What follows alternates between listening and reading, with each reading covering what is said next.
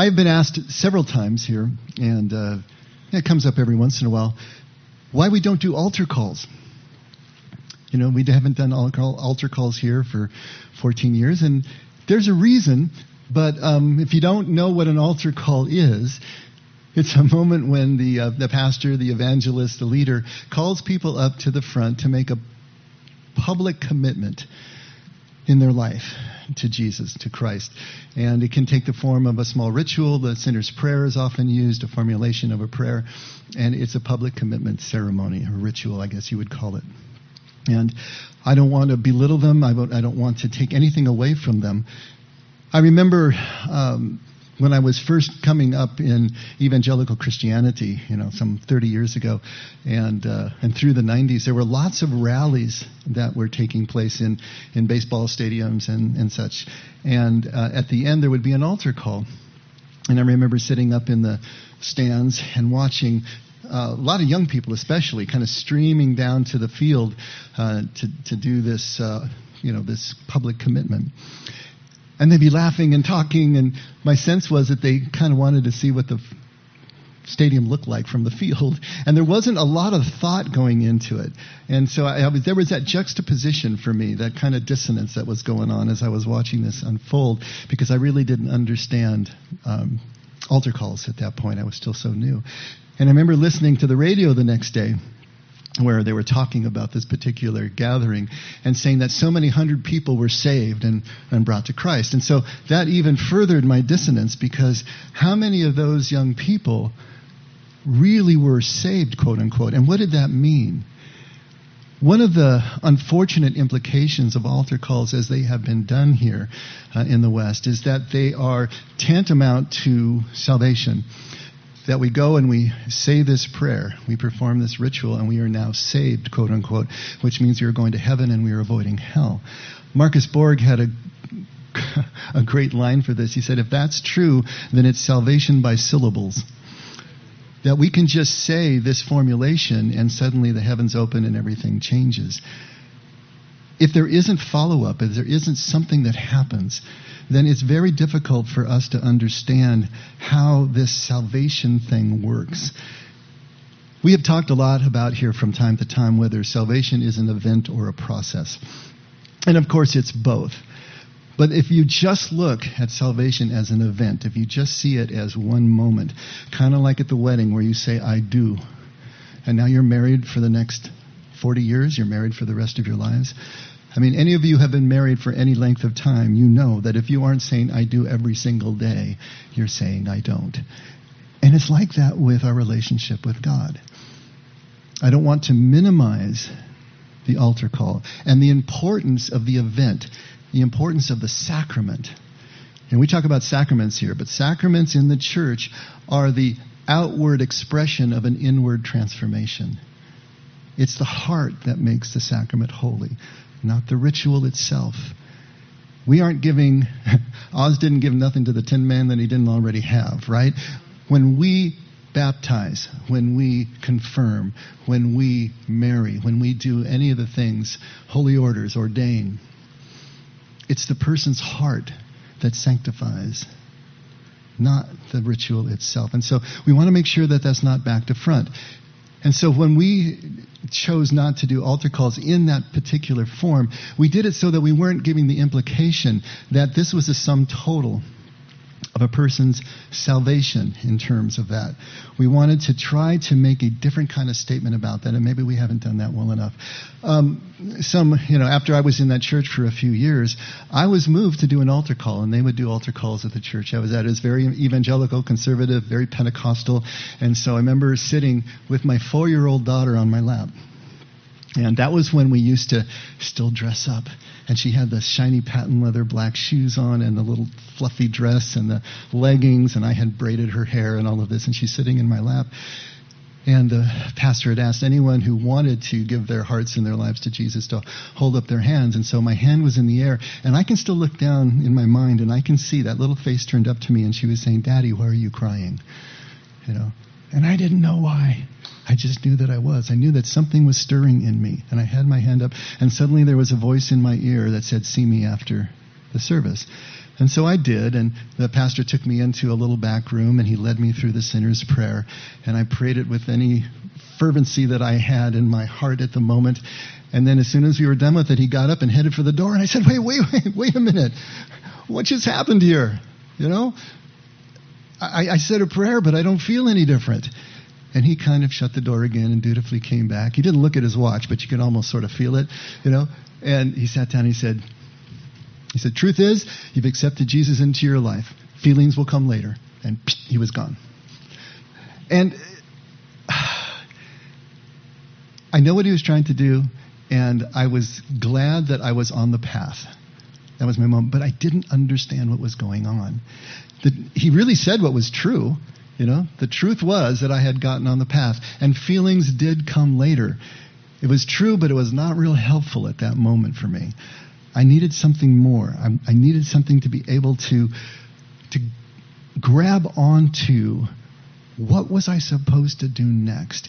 And this is what we want to do here at The Effect. We want to take the time to present the fullness of the way of Jesus back to the Father, which is what Jesus calls salvation. This way of Jesus, this only way of Jesus that he's presenting, that gets us connected with the Father, as we were talking before, to be able to see life through the Father's eyes. Paul in Philippians 2:11, if you want to be precise, actually 2:12, he talks about that we need to work out our salvation with fear and trembling. And that's a line that has really just turned the church inside out and into fits, because we know that we're supposed to be saved by grace and not by any of our own works, lest we boast, right? But then here he is saying to work out your salvation in fear and trembling. Now, that's an idiomatic expression. It appears 4 times in the New Testament in various places. And it doesn't mean what we think it means. It doesn't mean in terror, that you're trembling with terror. Actually, he's probably echoing at this point Psalms 2:11. Serve the Lord with reverence, rejoice with trembling. And so the idea there, fear, the word for fear, can be understood as reverence, as respect, as awe. And trembling is understood as deep emotion. We would call it passion. And so the idea here is that salvation, this idea of salvation, that is both an event and a process, we must be fully committed to it and passionately engaged. Passionately and consciously engaged. And we need to also further understand that to a Jew like Paul, to a Jew like Jesus, salvation is not entrance into heaven after we die. To a Jew, salvation is spiritual liberation right here and right now. Now, how do we know that Jesus meant it that way when he said it? Well, we can't know for sure. But we do know what every rank and file Jew would have understood by that word at that time in the first century in Judea. And if Jesus didn't take the time to redefine the term, if he knew that their idea was different than his, like he did with lots of key terms, he did that with kingdom primarily. Kingdom was the big one that he had to redefine because they had a different idea of it. But he also had to redefine forgiveness. He had to redefine several other key terms. He didn't redefine the word that we have translated as salvation. So that means that what they thought about it was okay with him. That it was a here and now spiritual liberation. It was the freedom to be able to love as God loves, without all of the fears and compulsions that keep us from being able to do just that, that keep us from the vulnerability that is required to be able to love that way. When Jesus says in John 8, if you will continue in my word, we talked about this one just a couple of weeks ago, and we had to make sure that we understand that word means something bigger than just the word. Word is the whole sentence. Word is the whole story. Word is the whole treatise. Word is a mindset.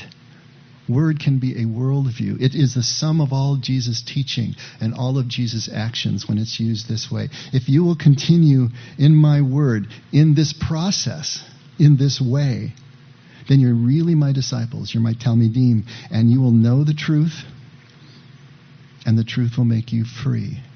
And for Jesus, the truth is a person. We have to understand this is so important. Truth is not data. Truth is not information. Truth is not a proposition. Truth is his Father in heaven. The truth is who that Father is, how that Father loves, the reason of this creation, all of that together. That is the truth, that when we know it, yada in Aramaic, to intimately experience, not just to understand intellectually, then we can become free. Free from all of those things that will keep us from being able to just be in the moment. That's being saved. Being saved from everything that keeps us away from our Father. Now, we can't get all of that in an altar call, you see? You can't even get all that in a sermon, to be, really precise about it. And I'm not trying to. And we do events, obviously. We do take people, and if they want to say the sinner's prayer, if they want to make a commitment, we'll do that with them. We baptize people here. We treat them as those sacraments. Then we will turn and work together on the process. So there's a starting point, and sometimes restarting points along the way, milestones along the way, but the process is what is important. And if you want to get on the process, if you want to know more about what we're talking about, then just ask us. It's kind of like Marian said. If you want prayer, ask us. If you want to know more about what I'm talking about, if you want to get on the process yourself, if you're ready to engage, ask us. Because we have a policy here at The Effect. We don't give unsolicited advice. It's not our place to do that. We don't run around trying to fix people. But when you come to us, that's totally different. Now you put a quarter in us. Look out. Right?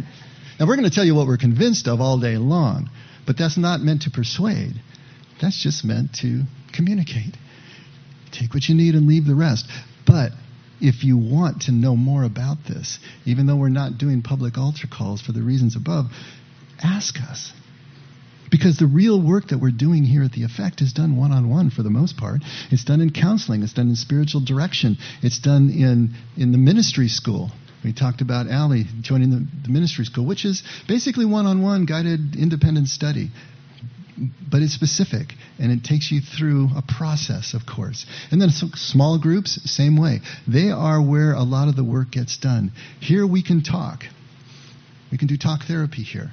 But in that type of process work, that's where the action takes place. That's where we start to work at a much deeper level. And if we find out there's big blockages, that's when we're going to refer out to therapy. We're going to refer out to maybe psychiatric services, to recovery services. We've sent people to EMDR if there's PTSD. We've talked to people about DBT and CBT.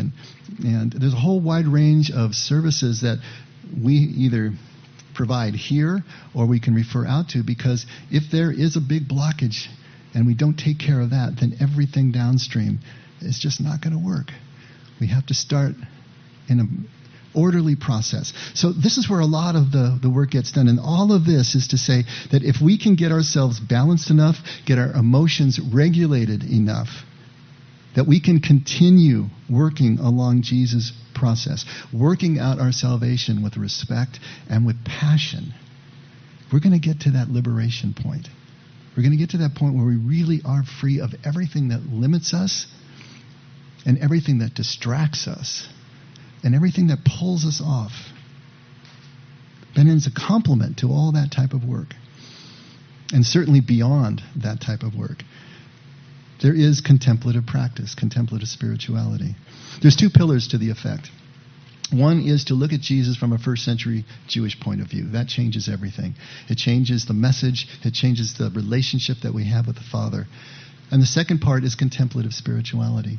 They're a complement. They work together. And you can't really have one without the other.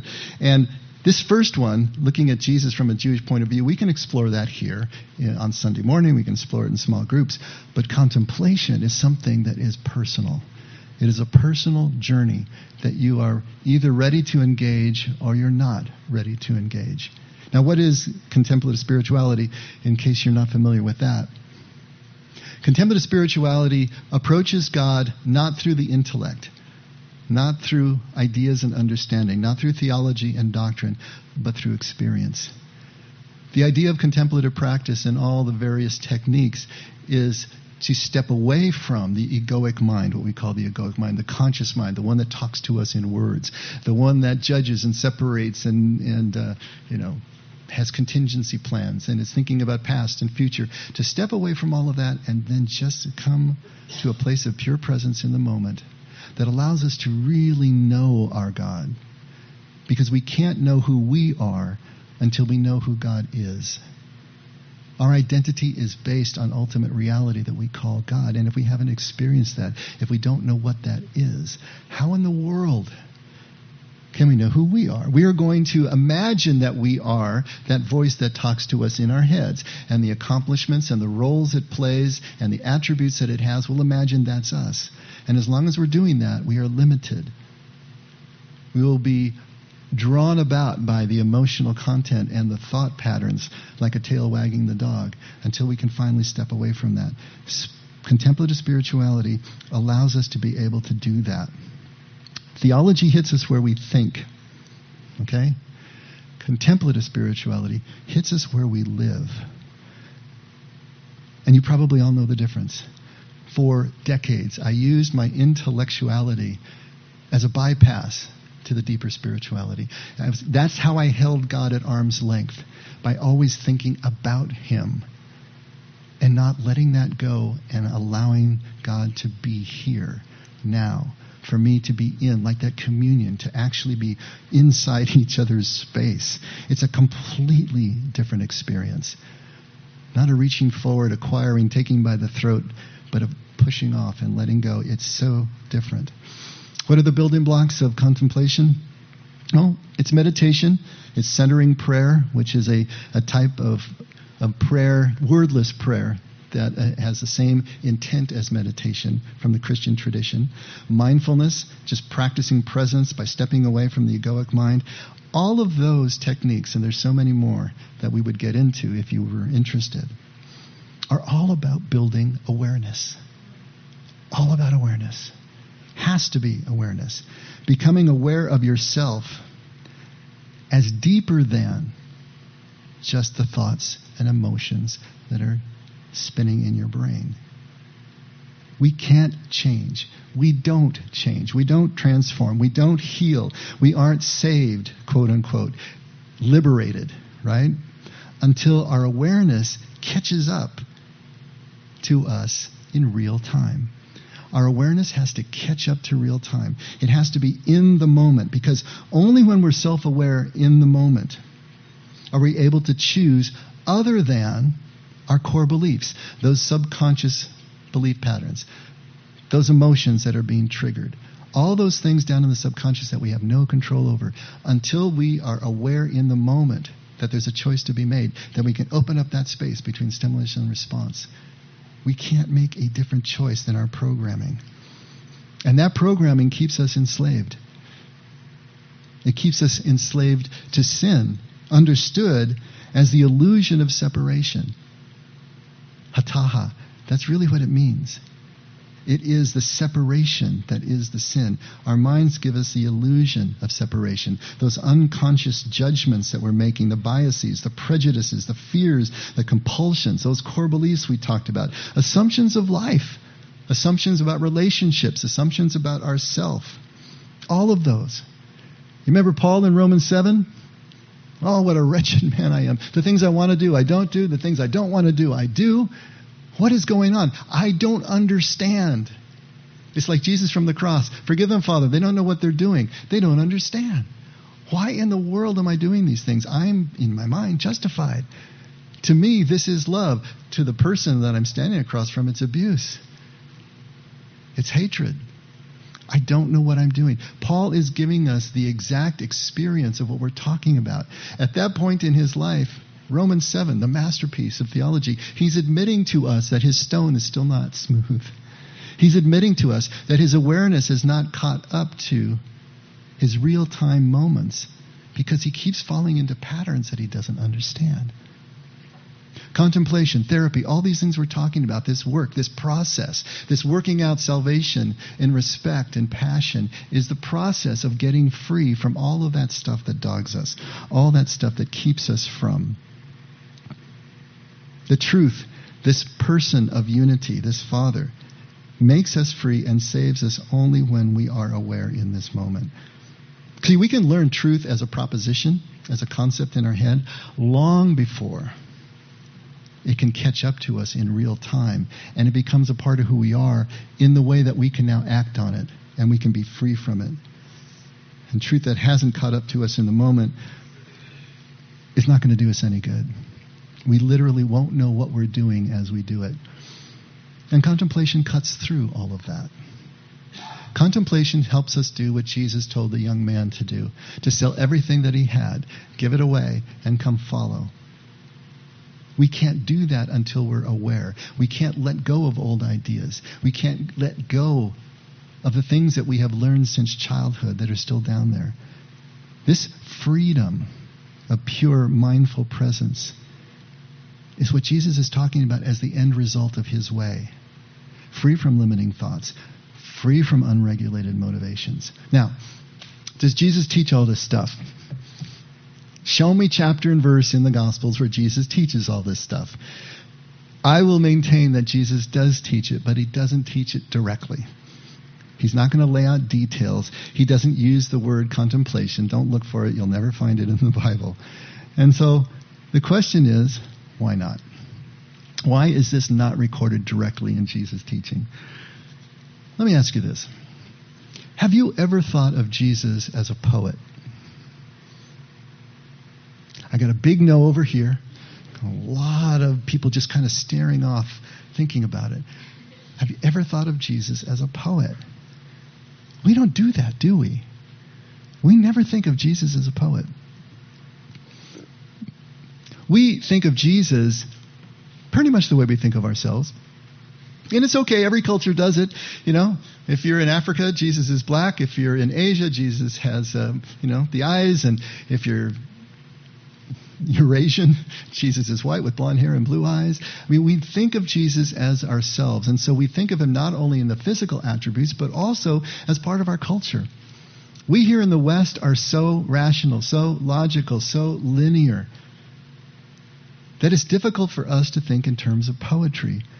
Poetry doesn't hold the same place in our culture now that it did 100 years ago. It just doesn't. We don't think that way. And we've never thought of Jesus that way, as a poet. But think of what poetry is. Think about the mechanics of poetry. Think about the motivation of poetry. Poetry is about metaphor. It's about symbol. It's about figure of speech, imagery, story, parable. And most importantly, poetry is about paradox that's left unresolved. It's not all tied up neatly at the end of the episode. It's left unresolved.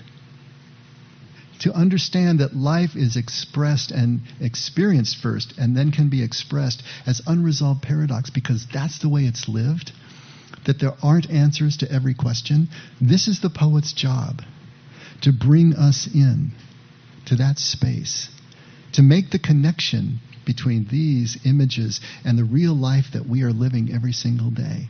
The poet is bringing pieces together, making connections that maybe we didn't make on our own. That's the poet's job. Now think about the way Jesus teaches. He teaches exactly this way. He shows us things. He doesn't tell us about them. He's pointing toward an experience, but not explaining the details. It's very different. This is poetry. Jesus is a poet. If you go back and read his words, we're going to read some this morning, maybe you'll start to see the poetry in what he's doing. Not poetry the way we think of poetry as rhyming and meter, because Jewish poetry didn't work that way, but in the way that he teaches. And until we start reading Jesus as a poet, the way that he delivered it, we're going to miss the implications of his message. We're going to miss the experience that he was trying to evoke in us, rather than the ideas or concepts that he was trying to impart. Now, I realize that in many evangelical circles, this is creating howls of protest, and it may be in your mind as well to be thinking of Jesus this way. But consider a few things. The Sermon on the Mount is kind of the summation of Jesus' teaching. It was probably an early catechism for the church in the first century. It is so highly figurative. It is so hyperbolic. The church hasn't known what to do with the Sermon on the Mount, Matthew 5, 6, and 7, for 2,000 years. That's why the church relies so much more on Paul to actually formulate the church and to formulate the institution of the church than Jesus. Because how do you deal with what he's talking about in the Sermon on the Mount? Why? Because it's poetry. It wasn't meant to be a rational, logical way of laying out the institution of a church. Now, we can argue technically and probably win that it's not technically poetry in the Sermon on the Mount. But here's the thing. It functions like poetry. Whether it's technically poetry or not, it functions like it. It has all the poetic elements, especially the hyperbole. Jesus loves to overstate things, have these huge, giant statements. But he understands, and he hopes we understand they're not meant to be taken literally. We need to look at them as poetry. So let's take a look at a few of these and see what we can come up with. We're going to be right inside the Sermon on the Mount, Matthew 6, verse 22 and 23. Now think poetry here. The eye is the lamp of the body. So then if your eye is clear, your whole body will be full of light. But if your eye is bad, your whole body will be full of darkness. If then the light that is in you is darkness, how great is the darkness? Okay, what the heck did he just say? Does that make any sense to us? Here's the problem. We're reading something that is so highly figurative in a language that is 3 languages apart from the one that Jesus spoke it in. And you know that you can't do a straight translation of anything in any 2 languages. But from an ancient Semitic language like Aramaic into a Western language like Greek and another Western modern language like English, and it's poetry that you're trying to get across, you're losing so much. We don't understand what the words mean anymore. I, the first word there, ayina in Aramaic, doesn't just mean the eye as we're thinking of it. We're going to over-literalize this, and then we won't understand that last line. If the light that is in you in darkness, how great is the darkness? But if we understand the eye also includes the view or the opinion or the mindset, we wouldn't be stretching it too far to say your worldview is clear. The word there is peshita. That means simple, true, sincere. Seeing things as they are with awareness. If your worldview, if your view of life is seeing things as they are with awareness in the moment, then you're full of light, nura. And nura just doesn't mean physical light. It means harmony. It means intelligence. It means clarity. It means a peaceful understanding, a clear and straight understanding. Your life will be full, your whole body will be full of that kind of light. But if not, then it's going to be bad, evil. That's Bisha. And we've gone over that one a long time in here, between Taba and Bisha, good and evil. Literally ripe and unripe. Bisha is unripe. Bisha is immature. Bisha is not ready for prime time. Bisha is not able to do what the manufacturer's specifications say it should be doing yet, because it's not there yet. If your eye is still immature, if your eye is unaware, if awareness has not caught up yet to your view of life, to your way of seeing life, then your whole body will be full of darkness, hosheka, darkness, which just doesn't mean physical darkness, the absence of light. It means chaos. It means disorder. It means swirling, chaotic energies that you can't control and you don't understand. And if the clarity in you, if the intelligence in you is chaotic, how great is that chaos? Now you see what Jesus is talking about. All about awareness. It's poetry, but it's poetry 3 times removed and we don't understand the words anymore. Aramaic has many meanings lined up, layered up simultaneously with each word. It's only the context that gives us the meaning. And multiple meanings are possible, giving layers of added meaning. Matthew 6:24-34, no one can serve 2 masters, for either he will hate the one and love the other, or he will be devoted to one and despise the other. You cannot serve God and wealth. Okay, there's 2 words there, God and wealth. We have them very distinctly in our mind right now. God is God, wealth is money. That's material possessions, right? Well, let's get back into the Aramaic and realize that God, Allah, doesn't just mean God as we understand God. It also means oneness. It means multiple things functioning as one. It means unity. To the Jews, God was Allah, Eloah in Aramaic, which meant God is one. Ehad. It was the same idea. So, if you are trying to serve two masters, you can't serve the oneness, the unity of God, and wealth at the same time. But wealth is Mammona. And Mammona was originally the Canaanite deity of avarice and greed. But as it came down, it wasn't just physical wealth. It was anything that you piled up in your life that came to define you. In other words, what do you identify with? That thing that you identify with is what is driving the bus. Not what you say you believe, but the thing that you're identified with. And if you identify with material possessions, if you identify with anything that gets you from point A to point B, it can be your talent, it can be your looks, it can be whatever, then you're going to see the world dualistically. You're going to see it bifurcated. You're going to see things as separate rather than the oneness that God represents, because you won't have the awareness to see life as God sees it. For this reason, I say to you, do not be worried about your life as to what you will eat or what you will drink, nor for your body as to what you will put on. Is not life worth more than food and the body more than clothing? Look at the birds of the air. Here's the poet. That they do not sow, nor reap, nor gather into barns, and yet your heavenly Father feeds them. Are you not worth more than they? Now, we can sit here logically and think, well, God's not going to pay my mortgage, huh? I mean, how's that going to work? You know? But the birds are constantly working, aren't they? Have you ever watched a bird? I mean, it's basically looking for food all the time. It's kind of like your dog. It's looking for food all the time. But what it doesn't do is worry about the future. It doesn't store up for the future.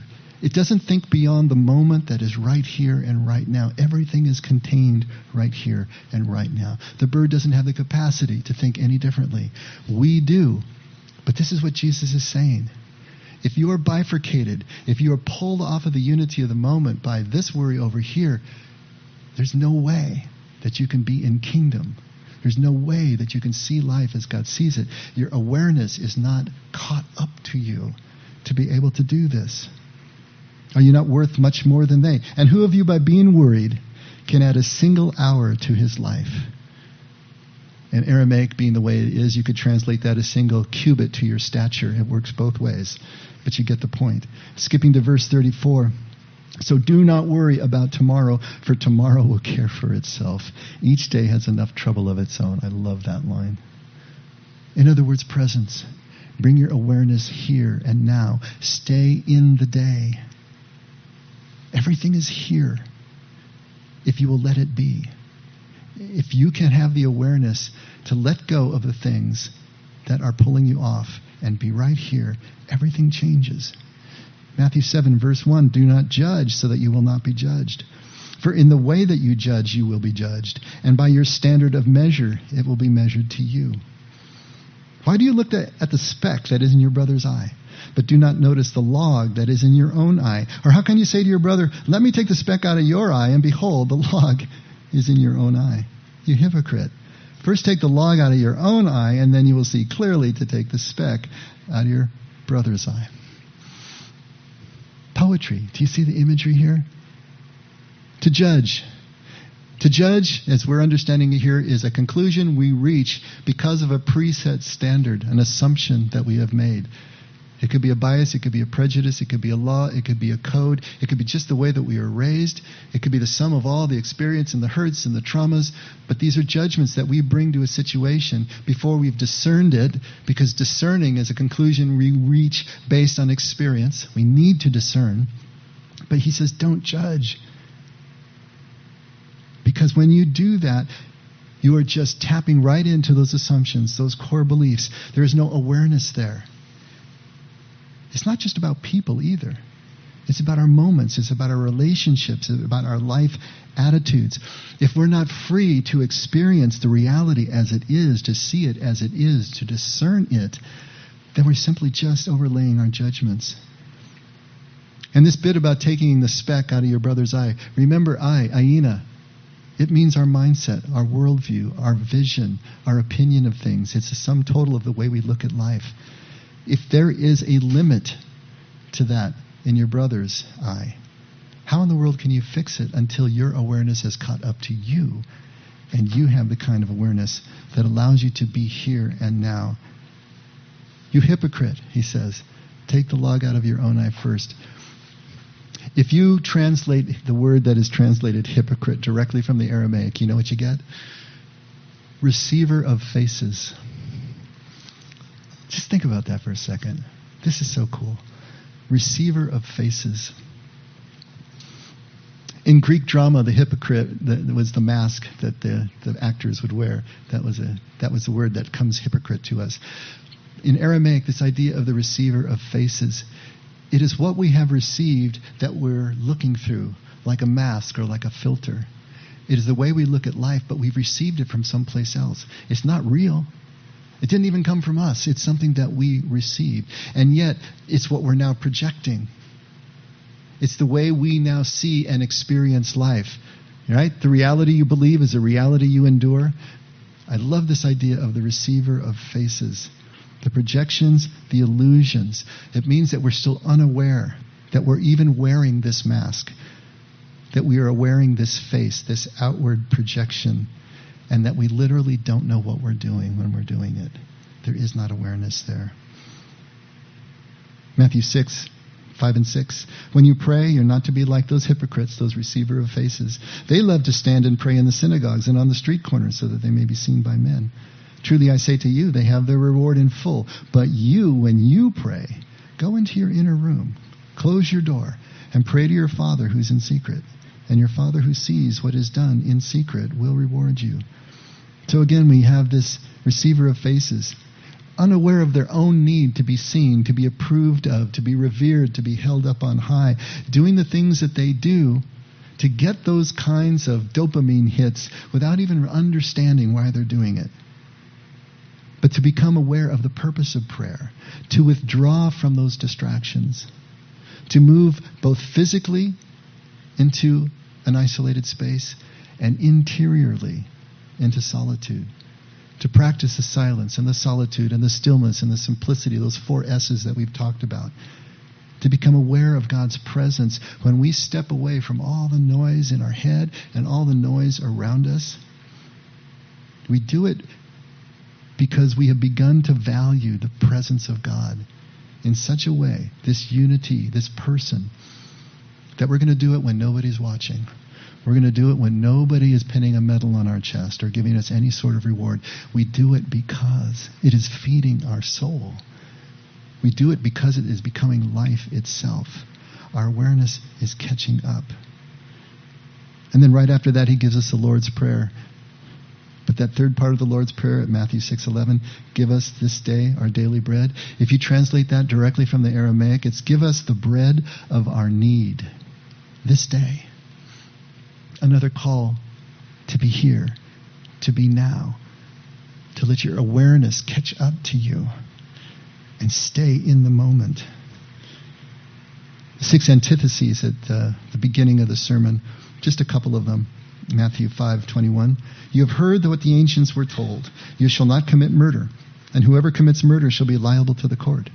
But I say to you that everyone who is angry with his brother will be guilty before the court. And whoever says to his brother, you good for nothing, shall be guilty before the Supreme Court. And whoever says, you fool, shall be guilty enough to go into the fiery hell. Now some of those insults seem pretty tame to us. But raha, to say raha, you fool, them's fighting words. By the time you got to the point that you said that to another person, you were guaranteeing a violent response. You were guaranteed a food fight. There was no way back from that. Then Jesus says, you have heard that it was said, you shall not commit adultery. But I say to you that everyone who looks at a woman with lust has already committed adultery with her in his heart. And of course, after that, the disciples are saying, how in the world do we do this? I mean, there's no way. How are we going to live if we're already guilty for just having the thought? Jesus is making a point here. This is what the rabbis call the Kal Vachomer argument, light and heavy. If something was true in the light version, then how much more is it true in the heavy version? Jesus would say, you who are evil, Bisha, immature, you know how to give good things to your kids. How much more will your Father in heaven give good things to those who ask? Light and heavy. If it's true in the light, it's true in the heavy. Here's another argument of that. If something is true in the heavy, thou shalt not murder, if that is a sin, then just to have the angry thought, to have the unregulated emotion, is already a breach in relationship. It's already a breakdown of kingdom experience. This is a call to nip it in the bud. This is to take care of it. If your awareness is caught up to you, you're not going to be aware when you're beating someone to a pulp that maybe you might have overstepped. You're going to realize it right at the beginning when you feel that turn in your stomach, when you feel that pang of anger and resentment, and you start working on it then. Look what he says here at Matthew 5:29. If your right eye makes you stumble, tear it out and throw it from you. Perfect example of hyperbole, right? Do you think he means that literally? We'd all be walking around blind, right? Poetry. For it is better for you to lose one of the parts of your body than your whole body to be thrown into hell. If your right hand makes you stumble, cut it off and throw it from you. For it's better for you to lose one of the parts of your body than for your whole body to go into hell. There is a Hebrew concept that if you are moving into covetousness, if you're moving into a breach of the law, it's first your eye that sees the thing you want, it's your foot that takes you there, and it's your hand that grabs it. Now, Matthew doesn't give us the foot, but Luke does. Luke says, if your foot causes you to sin, cut it off. The idea is there is a process to these things. If your awareness is such, you can stop it right at the beginning. As soon as you see, as soon as you feel that emotion, you can stop before it escalates and moves into the devastation, the destruction of absolute loss of relationship. All about awareness, but given to us poetically. And then finally at Matthew 7:13 and 14, enter through the narrow gate, for the gate is wide and the way is broad that leads to destruction, and there are many who enter through it. For the gate is small and the way is narrow that leads to life, and there are few who find it. So often we think that Jesus is talking about heaven and hell, right? The way we understand heaven and hell. Salvation or not salvation. There have been pictures and sculptures done of so many people on the broad, road falling into the fiery hell, and then just a few people going on the ascension up to heaven. Has nothing to do with heaven and hell. It has to do with everything we're talking about right here and right now. Jews don't talk about the afterlife. This is something that we have to understand and process as we're reading the scriptures. Jesus is talking about who is going to get on this process, who is going to do this kind of work, who is going to work on bringing their awareness forward so that they can see with the Father's eyes. How many people do you know that you would say are doing this work? Go into Home Depot, find out how many people are that enlightened as they're going through the garden department, or anywhere we go, on your freeways. Very few people will do this work. Unfortunately, very few people are even been told about this work. Salvation is still an event. Go up and say a prayer. And it's all done? Then why isn't my life changing? Why is my life still hard? Because the work hasn't been done. This is what Jesus is talking about here. This is how it works. This is the way to the Father. It's the only way to the Father. To be able to take ourselves to the point where we can actually see with the Father's eyes. Can you see the poetry now? Can you start to see Jesus as a poet? Go back and do your own reading. Read the way that Jesus formulates what he says. Read the way that he interacts with the people. He's a poet. And can you see the contemplative message in the poetry? In the imagery? It's all there. But we need to see the poet. We need to see Jesus as poet guiding us, pointing at truth, evoking a response, engaging us in an experience, himself as part of the experience, along with us, experiencing what we are experiencing, not telling us to do something that he's not willing to do himself, not telling at all, simply inviting us to engage. One of the most interesting and provocative poets of all time, I think, is Rumi, if you're familiar with Rumi. He's a Sufi mystic, Muslim, from the 13th century, right? He has an amazing poem of which one line is, "Out beyond ideas of right doing and wrong doing, there is a field. I'll meet you there." Out beyond ideas of right doing and wrong doing, there is a field. I'll meet you there. And then he finishes that up with, "When the soul lies down in that grass, the world is too full to talk about." What is he saying? What's he trying to get at there? He's talking about the mere obedience to codes, unthinking obedience.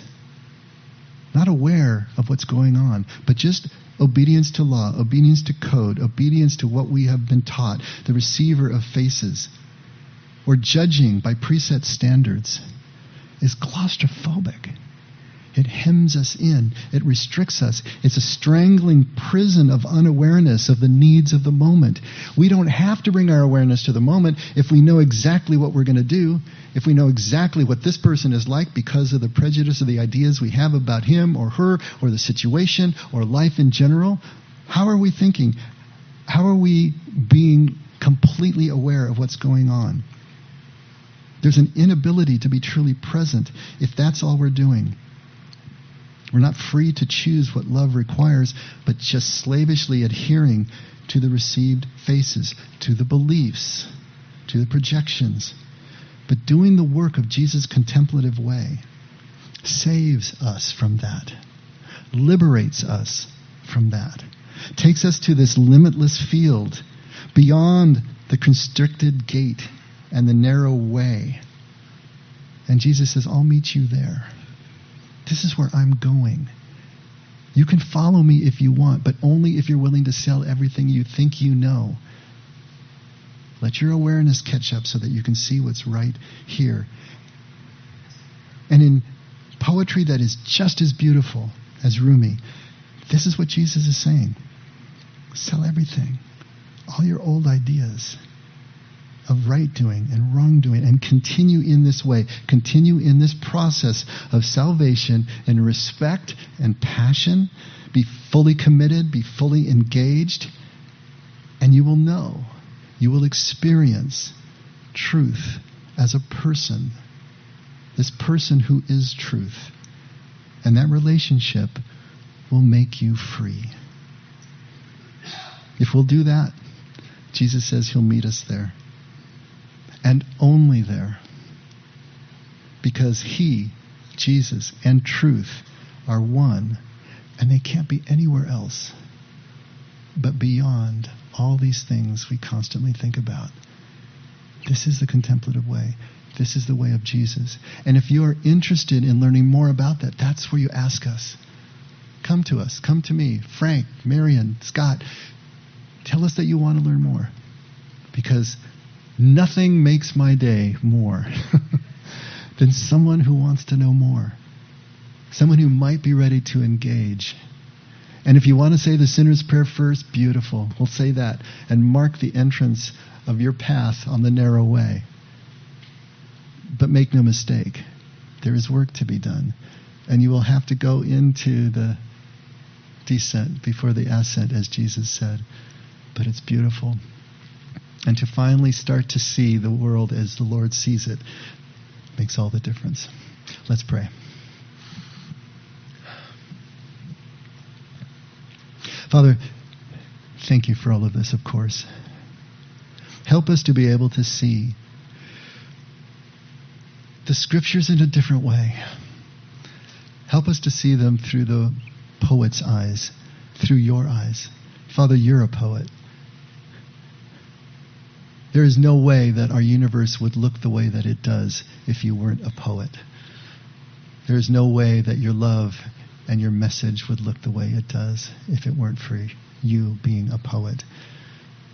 So thank you for the poetry in motion that we see all around us. Help us to enter into that, to become poets ourselves in the way that we view life.